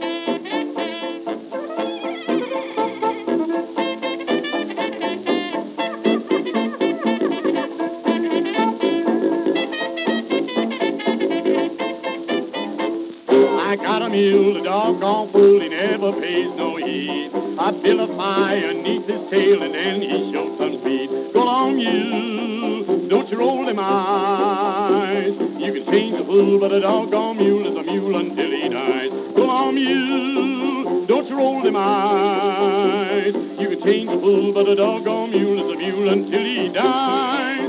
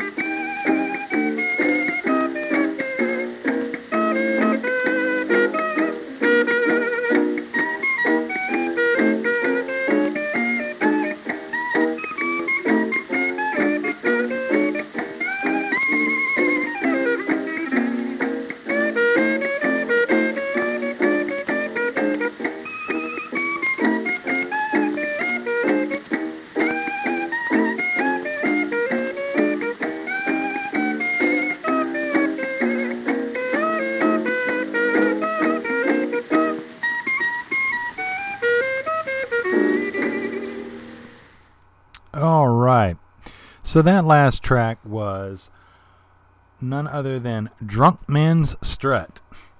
That's right. Even from the earliest days, jazz is promoting all the risky things in life. That's by none other than clarinet great Jimmy O'Brien, along with Jimmy Blythe and Jasper Taylor. It was recorded in November 1924, which is a really fertile period for a lot of recorded jazz. Jimmy O'Brien was born around 1896 in either Arkansas or Kentucky, and he was a jazz clarinetist that was often compared to the great Johnny Dodds. We mentioned that name before. He also played with King Oliver. But Jimmy O'Brien played with the Tennessee Ten in 1920 and in 1921. And then in 1923, he played with both Jelly Roll Morton, who we already talked about, and W.C. Handy, known as the father of the blues. In 1924, he played with King Oliver. And from 1923 through 1926, he recorded a great deal with Lovey Austin's Blues Serenaders. And he also did session with his own washboard band. And we kind of got to hear that and his clarinet stylings there. It's really featured in that track. Unfortunately, he died in the peak of his career in 1928 in Chicago. And luckily for us, who are curious and interested in these sort of things, all of his output was released on 2 compact discs by RST Records in 2000 and 2001. So, if you want your own copy of Drunk Man's Strut, you can get it that way. And a good way to find that out is to go on our website so you know what to look for. Dr. Jazz Podcast, DRJAZZ podcast.wordpress.com. Also, before that, we heard from the great Ma Rainey. Now, I know that Ma Rainey is getting a lot of attention through the fantastic performance by Viola Davis in Ma Rainey's Black Bottom. So, that... I understand. I completely understand that. But here's what you might not realize is that Gertrude Ma Rainey was an influential blues singer dubbed the mother of the blues. And what it is she kind of was the middle figure between the vaudeville kind of circuit and like Southern blues. You know, she was born in Columbus, Georgia, right? In 1886. So, I mean, you think about that. 1886. That's just crazy. So, she's hitting 40 by the time we heard her recording of C.C. Ryder that we did in the middle of that set. That was recorded in October of 1924. She began performing as a teenager, but only began to become known as Ma Rainey after her marriage to Will Rainey in 1904, who was called Pa Rainey, right? They toured with Rabbitfoot Minstrels and later formed their own group, Rainey and Rainey, Assassinators of the Blues. I kid you not, right? So, her actual first record was made in 1923, the exact time period that we're talking about right here. So her first record was 1923, and then she made over 100 recordings, in her whole time. Now, the focus of the film, Ma Rainey's Black Bottom, that record wasn't made until 1927. So what we're talking about on this podcast is, 3 years before that, just so you know. Okay. Now, in 1914, the Rainies were billed, I told you, as Rainy and Rainy, assassinators of the blues. And it just sounds a lot more dramatic when you do it that way. Anyway, they were down in New Orleans one winter, and they were kind of staying there for the winter because it's a lot warmer in New Orleans. But while there, she met tons of musicians like King Oliver, a young Louis Armstrong, young Sidney Bechet, and bassist Pops Foster. And as the popularity of the blues increased in New Orleans, she became even more well-known, right? So around this time, she met a young girl who was a blues singer who was trying to make a name for herself. And that young girl was Bessie Smith. That's right. Soon to be the Empress of the blues. So what's interesting is that Bessie Smith recorded with Louis Armstrong, but so did Ma Rainey. And that's the other thing I wanted to tell you, is that the track you heard, C.C. Ryder, that featured a very young cornetist named Louis Armstrong. So in just that year, from April 1923, when Louis was playing his very first recorded solo on Chimes Blues with King Oliver's Creole Jazz Band, you go and you fast forward, I take that back about a year and a half, right? To October 1924, he's guest starring on a cameo on a record with the mother of the blues herself, Ma Rainey, with C.C. Ryder. And it ain't going to stop there, just so you know. Before that, we started off the set with Go Long Mule by the Goofus 5. Kid you not, that's a real deal group. Can't make it up. The Goofus 5. It was recorded in New York City, October 24th, 1924, with Ernest Hare on the vocals, Bill Moore on the cornet, Bobby Davis on clarinet, soprano, and alto sax, Irving Brodsky on the piano. Hey, Brodsky! Tommy Fellini on the banjo, no relation to the director, and Stan King on the drums and kazoo, but the biggest name on the session is the bass saxophonist. Not the Barry, the bass saxophonist. The great Adrian Rollini. Yeah.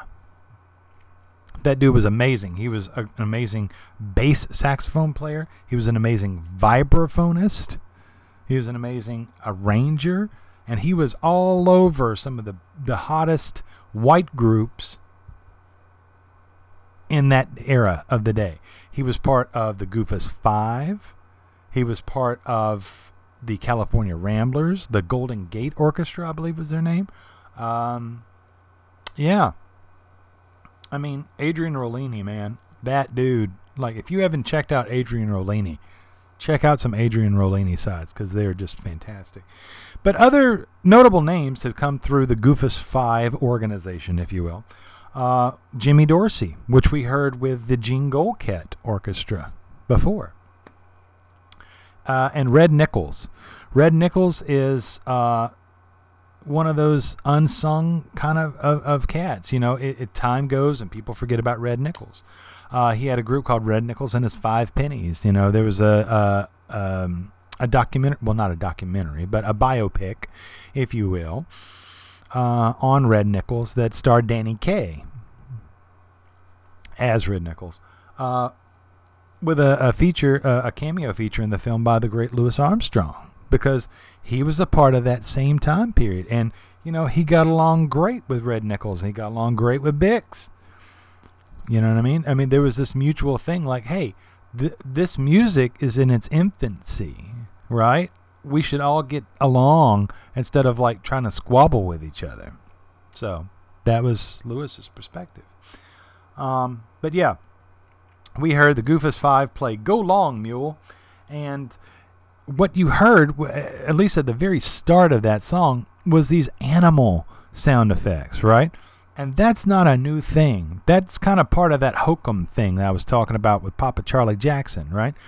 That idea that you can make your instrument, your horn, sound like a donkey, a mule, a horse whinny, a chicken, that sort of thing, you know?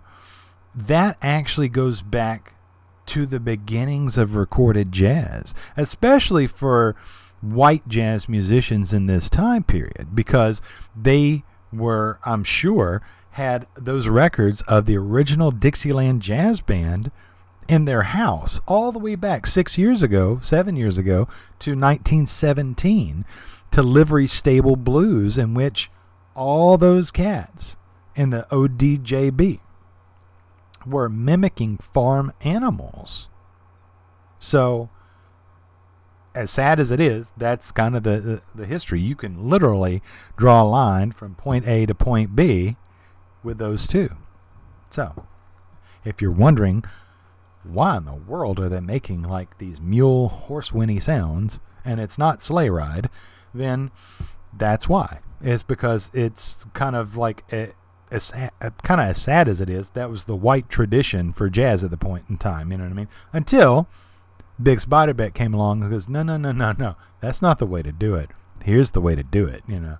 So, and it's just making really good music and not trying to be hokey. So, there you go. Anyway, we've got a few more songs left. Let's see. 1, 2, 3. Yeah, we've got about 2 more quick sets coming at you. So thank you so much for listening. Let's get to the music. Yeah, enough talking from me.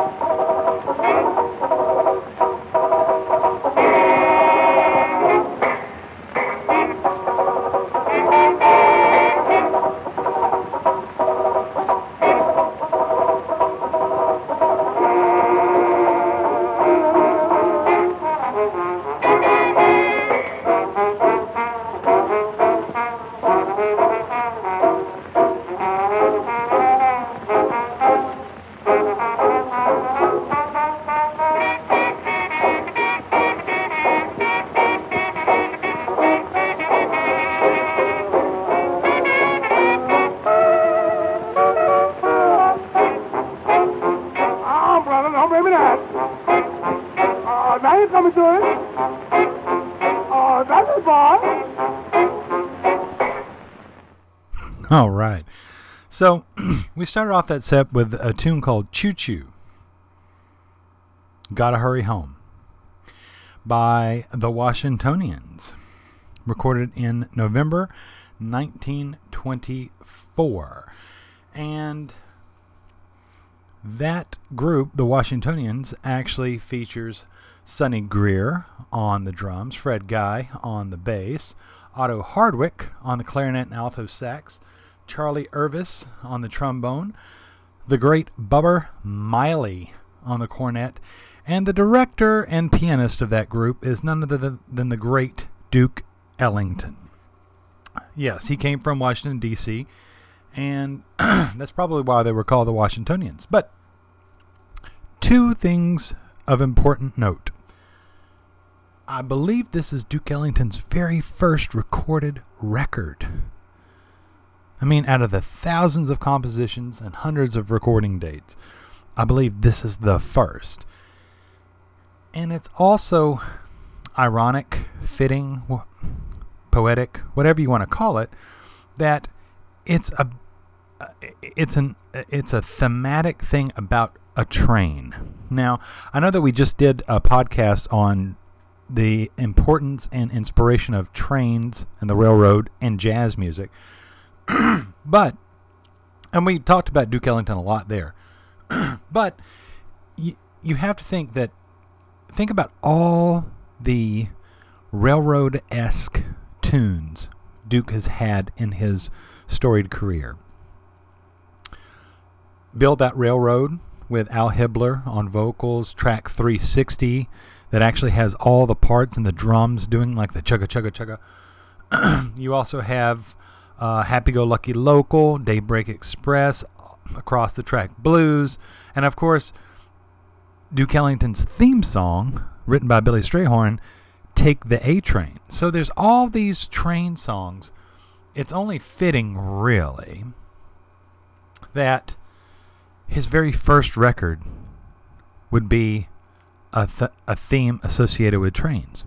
So, and if you'd like to find out more songs that deal with jazz and trains, go back and listen to the last podcast. So, yeah, there you go. After that was the first song of the set. The second song of the set is by none other than the great Benny Moten and his Kansas City Orchestra. We heard Goofy Dust. Yeah. And I mean, and that just goes to prove, the Benny Moten band is where none other than Count Basie got his start. So, even though he wasn't on that recording, it's worth it to mention the fact that Duke Ellington and Count Basie, they're almost like you can't say one without the other as far as great band leaders go. And I don't know. I mean, obviously Duke Ellington had a little bit of a head start because I believe he was 5 years older than Bill Basie, but still. That doesn't take away from kind of our focus here, in that you had two incredible bands, one with Benny Moten and that Kansas City style of blues and jazz kind of mixed together, and that kind of rhythm. And then you also had Duke Ellington, who was already, utilizing great soloists like Bubber Miley and that kind of growl trumpet thing that he brought. Well, it's a different kind of sensibility, really.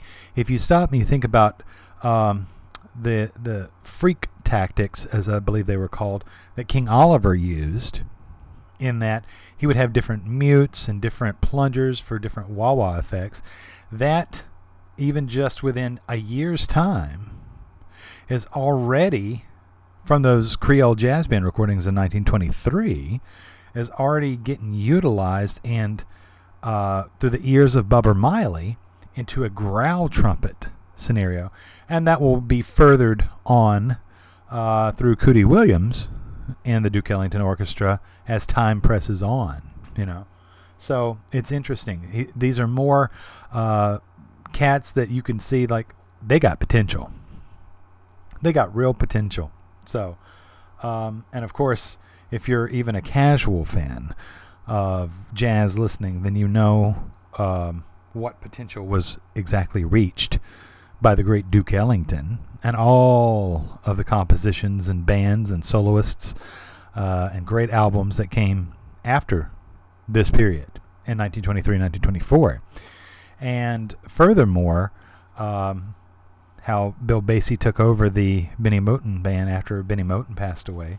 And then you even if you're a casual listener, you know the importance of the Basie band and Lester Young and Sweets Edison and Freddie Green, Walter Page, Papa Joe Jones, etc., etc., etc. So yeah, talk about sparks, major sparks before, the explosion, right? There you have it. Now, the third and the last song that we heard in that set was Everybody Loves My Baby, which is, well, it since has become a jazz standard. And what's interesting to note here is that it says it's a vocal version, which is odd because 99% of the tune is all instrumental. Now, it's killer instrumental. It's by Fletcher Henderson and his orchestra from November of 1924, yet again, right? And it features Kaiser Marshall on the drums, Ralph Esquerdo on the brass bass, Charlie Dixon on the banjo, Charlie Green on the trombone, as well as Elmer Chambers and Howard Scott on the trumpet. I'm sorry. I read the wrong line there. Charlie Green on the trombone, Buster Bailey on the clarinet. Got that right. Elmer Chambers, Howard Scott on the trumpet section, as well as a new up-and-comer called Louis Armstrong. That's right. Louis Armstrong was in the trumpet section. And Don Redman. That's right. Don Redman was clarinet, alto sax, and also the arranger. Yeah. Right? And on top of that, Buster Bailey was on clarinet, and on the clarinet and tenor saxophone, Coleman Hawkins. That's right. Fletcher Henderson, Coleman Hawkins, Buster Bailey, Don Redman, and Louis Armstrong were all in a band together, and it was the Fletcher Henderson Orchestra from 1924. Now, that little bit at the end, that little vocal part at the very, very, very, very tail end, was none other than Louis Armstrong. And you're like, okay, well, yeah, that makes sense. But here's what you don't understand. That was the very, very, very first time Louis Armstrong recorded his voice. Before, it was all his cornet or his trumpet. Mark it, November 24th, 1924. Louis Armstrong first put his voice to record. And that will be very important going forward. Now, as we're talking about this, keep this in mind. Now, Louis Armstrong has went from being just a main performer in New Orleans, Louisiana, to never wanting to leave New Orleans unless only one person called him to do so, and that would be Papa Joe, which is Papa Joe King Oliver, and King Oliver did just that. He called Louis from New Orleans to Chicago, and he did so. And he made a host of great recordings, like Dippermouth Blues, which he wasn't featured on, and his first solos like Chimes Blues, which he was featured. And it had a load of great potential. And a lot of other performers heard that exact same potential, and we're starting to see that sprinkled in, right? Ma Rainey, mother of the blues, called Louis Armstrong to be the cornet on C.C. Rider Blues. Fletcher Henderson eventually talked Louis out of the King Oliver group and to become a part of his own orchestra. Which, there are stories from Doc Cheatham that Louis would sell out just because of his talent alone. Would make the Fletcher Henderson Orchestra sell out at the Vendome Theater in Chicago. Or was it the Roseland Ballroom? One of the two. Anyway, night after night after night, people would come just to see Louis. And that's the key. And it was also during this period that he records his voice on record for the exact same time. So you can see there are treads pointing towards an explosion. All these sparks, along with great other creative sparks like Sidney Bechet and Coleman Hawkins being in the Fletcher Henderson Orchestra, and being around that kind of artistry like Louis Armstrong as he is developing before he really shoots off like a rocket. You've also got great sparks of creativity like James P. Johnson, Jelly Roll Morton, Bix Beiderbecke, Freddie Kephart, Papa Charlie Jackson, Ethel Waters, Ma Rainey, a young Duke Ellington with the Washingtonians. Right? So all of this is coming to a head, right? To the moment before the explosion. So, but what we're doing here, and we've got one last little set for you, is we are giving you an oral landscape, if you will, about what the times were looking like, what the sounds were at the time, what every day some of the most hit music of that day for 1923 and 1924 sounded like. So you're getting a microcosm of what these 2 years were like. So up next, we have another feature from Bubber Miley, the trumpet player that we just heard with the Washingtonians, with Jake Frazier on the trombone, and a group called the Kansas City Five, not to be confused with the Kansas City 5, 6, or 7 that had Lester Young. That's many, many, many years down the road. This is the very first one. And it's a track called Louisville Blues from November 1924.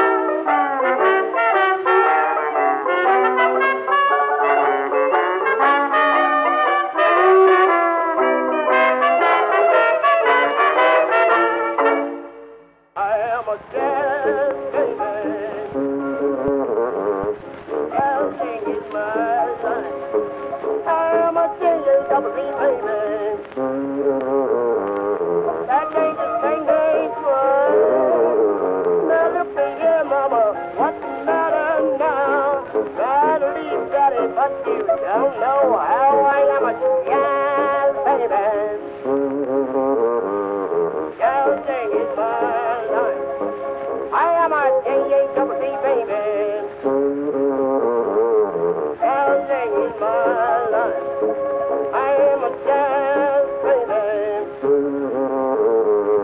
That day this day fine. When it's springtime, mama, this track goes out of line. I feel so right and don't know where I'm going. I am a jazz baby. Jazzing is my life. I am a J-A-double-D baby. Jazzing is my life. I am a jazz baby. That day this day fine. Now when your good girl leaves you, Papa don't wait on the line. What made your mama leave? Said he will bring her back. I am a jazz baby. Jazzing is my life. I am a J-A-double-D baby. Jazzing is my life. I am a jazz baby. That ain't the same name fine. The graveyard, somebody funny place. They lay you on your back, throw straight down in your face. I am a jazz baby. Jazzing is my life. I am a J-A-double-D baby.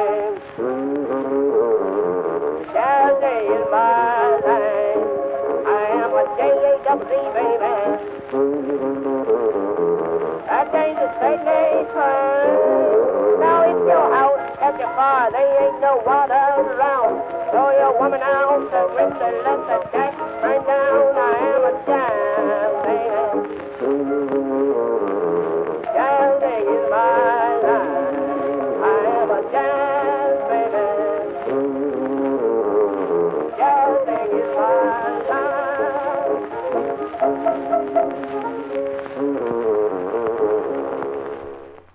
Okay, so that was Whistler and his Jug Band with I'm a Jazz Baby. And this is the kind of music that was going on. Jug bands, blues vocalists, jazz vocalists, white bands, trying to really say something. White bands that are sounding like farm animals. You have that Spanish tinge in some pieces like Jelly Roll Morton. You have, blues vocalists, like Ma Rainey and Bessie Smith and Ethel Waters. And you have, banjo pieces and other trumpet players and piano rolls like James P. Johnson and violin players like Eddie South and great players too, like Sidney Bechet and Jimmy Noon and Freddie Cappard. But then you have stuff like the Jug Band thing, and I'm a Jazz Baby, and there's no telling how many copies that sold. And this is well before Fold in Bed, which is about 5 years down the road. So even the jug bands developed, like Whistler and his Jug Band. Clifford's Jug Band. There was tons of great jug bands, the Louisville Jug Band. And speaking of Louisville, that was the track that we heard before.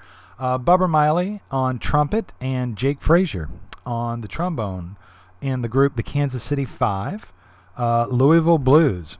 And not exactly the exact kind of sort of trumpet sounds of the growling that we heard Bubba play with Duke Ellington in the Washingtonians for Choo Choo, So for the time period, that dude was pretty diverse, And I might add that the Whistler and his Jug Band, that I'm a Jazz Baby, was recorded December of 1924. So now you've had 25 tracks that lead you up to the moment before the explosion.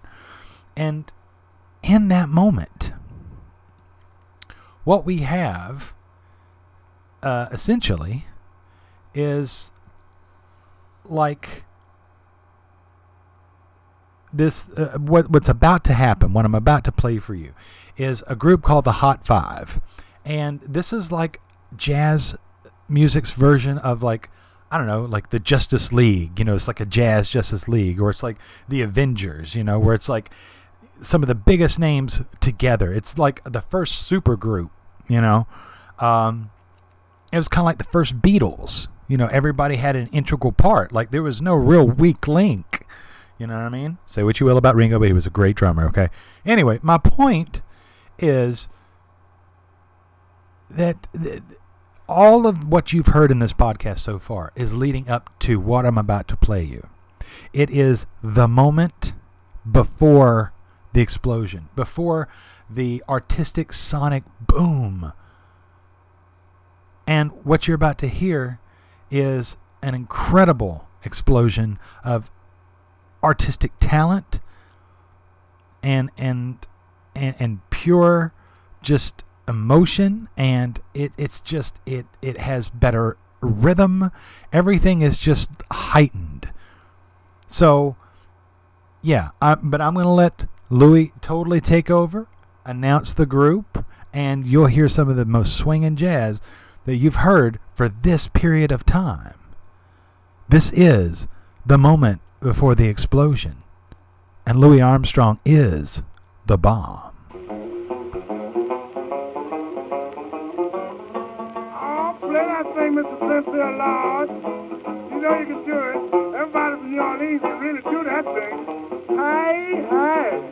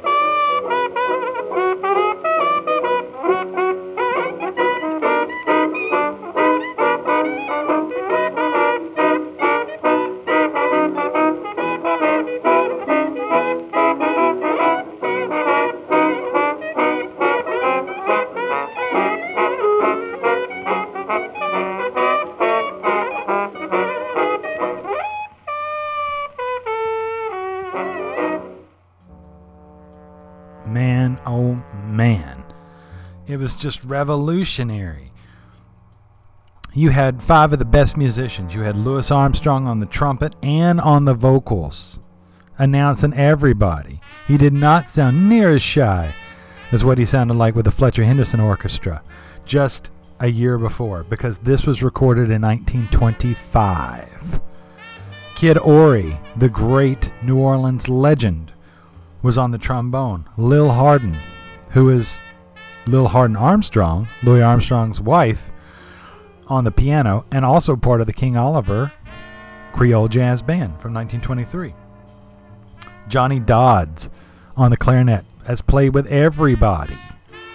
Everybody.